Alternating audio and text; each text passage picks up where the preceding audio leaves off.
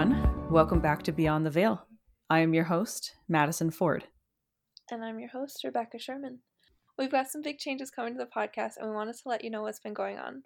For the past year, we've been interviewing fans from around the world, and we've learned so much about how the Potter series has changed people's lives for the better.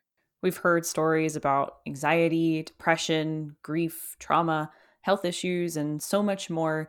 And it's been amazing to learn how the Potter series has helped folks move through these things by being an escape or a friend, a mentor, and a source of life lessons. Now, after speaking to all these folks, we feel it's time to take the podcast in a new direction. Starting next week, we'll be doing a reread of the series from the beginning.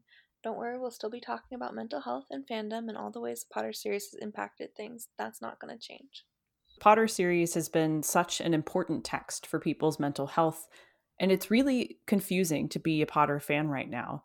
A lot of people are distancing themselves from the books for the first time, and that's a really difficult choice to make about something that you love and something that helped you through really dark times.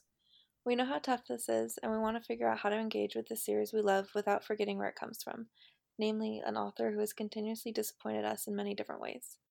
Folks with marginalized identities, especially trans folks, have been dealt serious harm by JKR.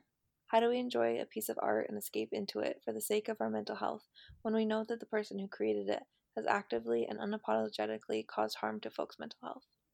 Reading the text critically, imagining different outcomes for the characters, and turning to the work of the real heroes of the Potter world, the fans, is how we think we can do this.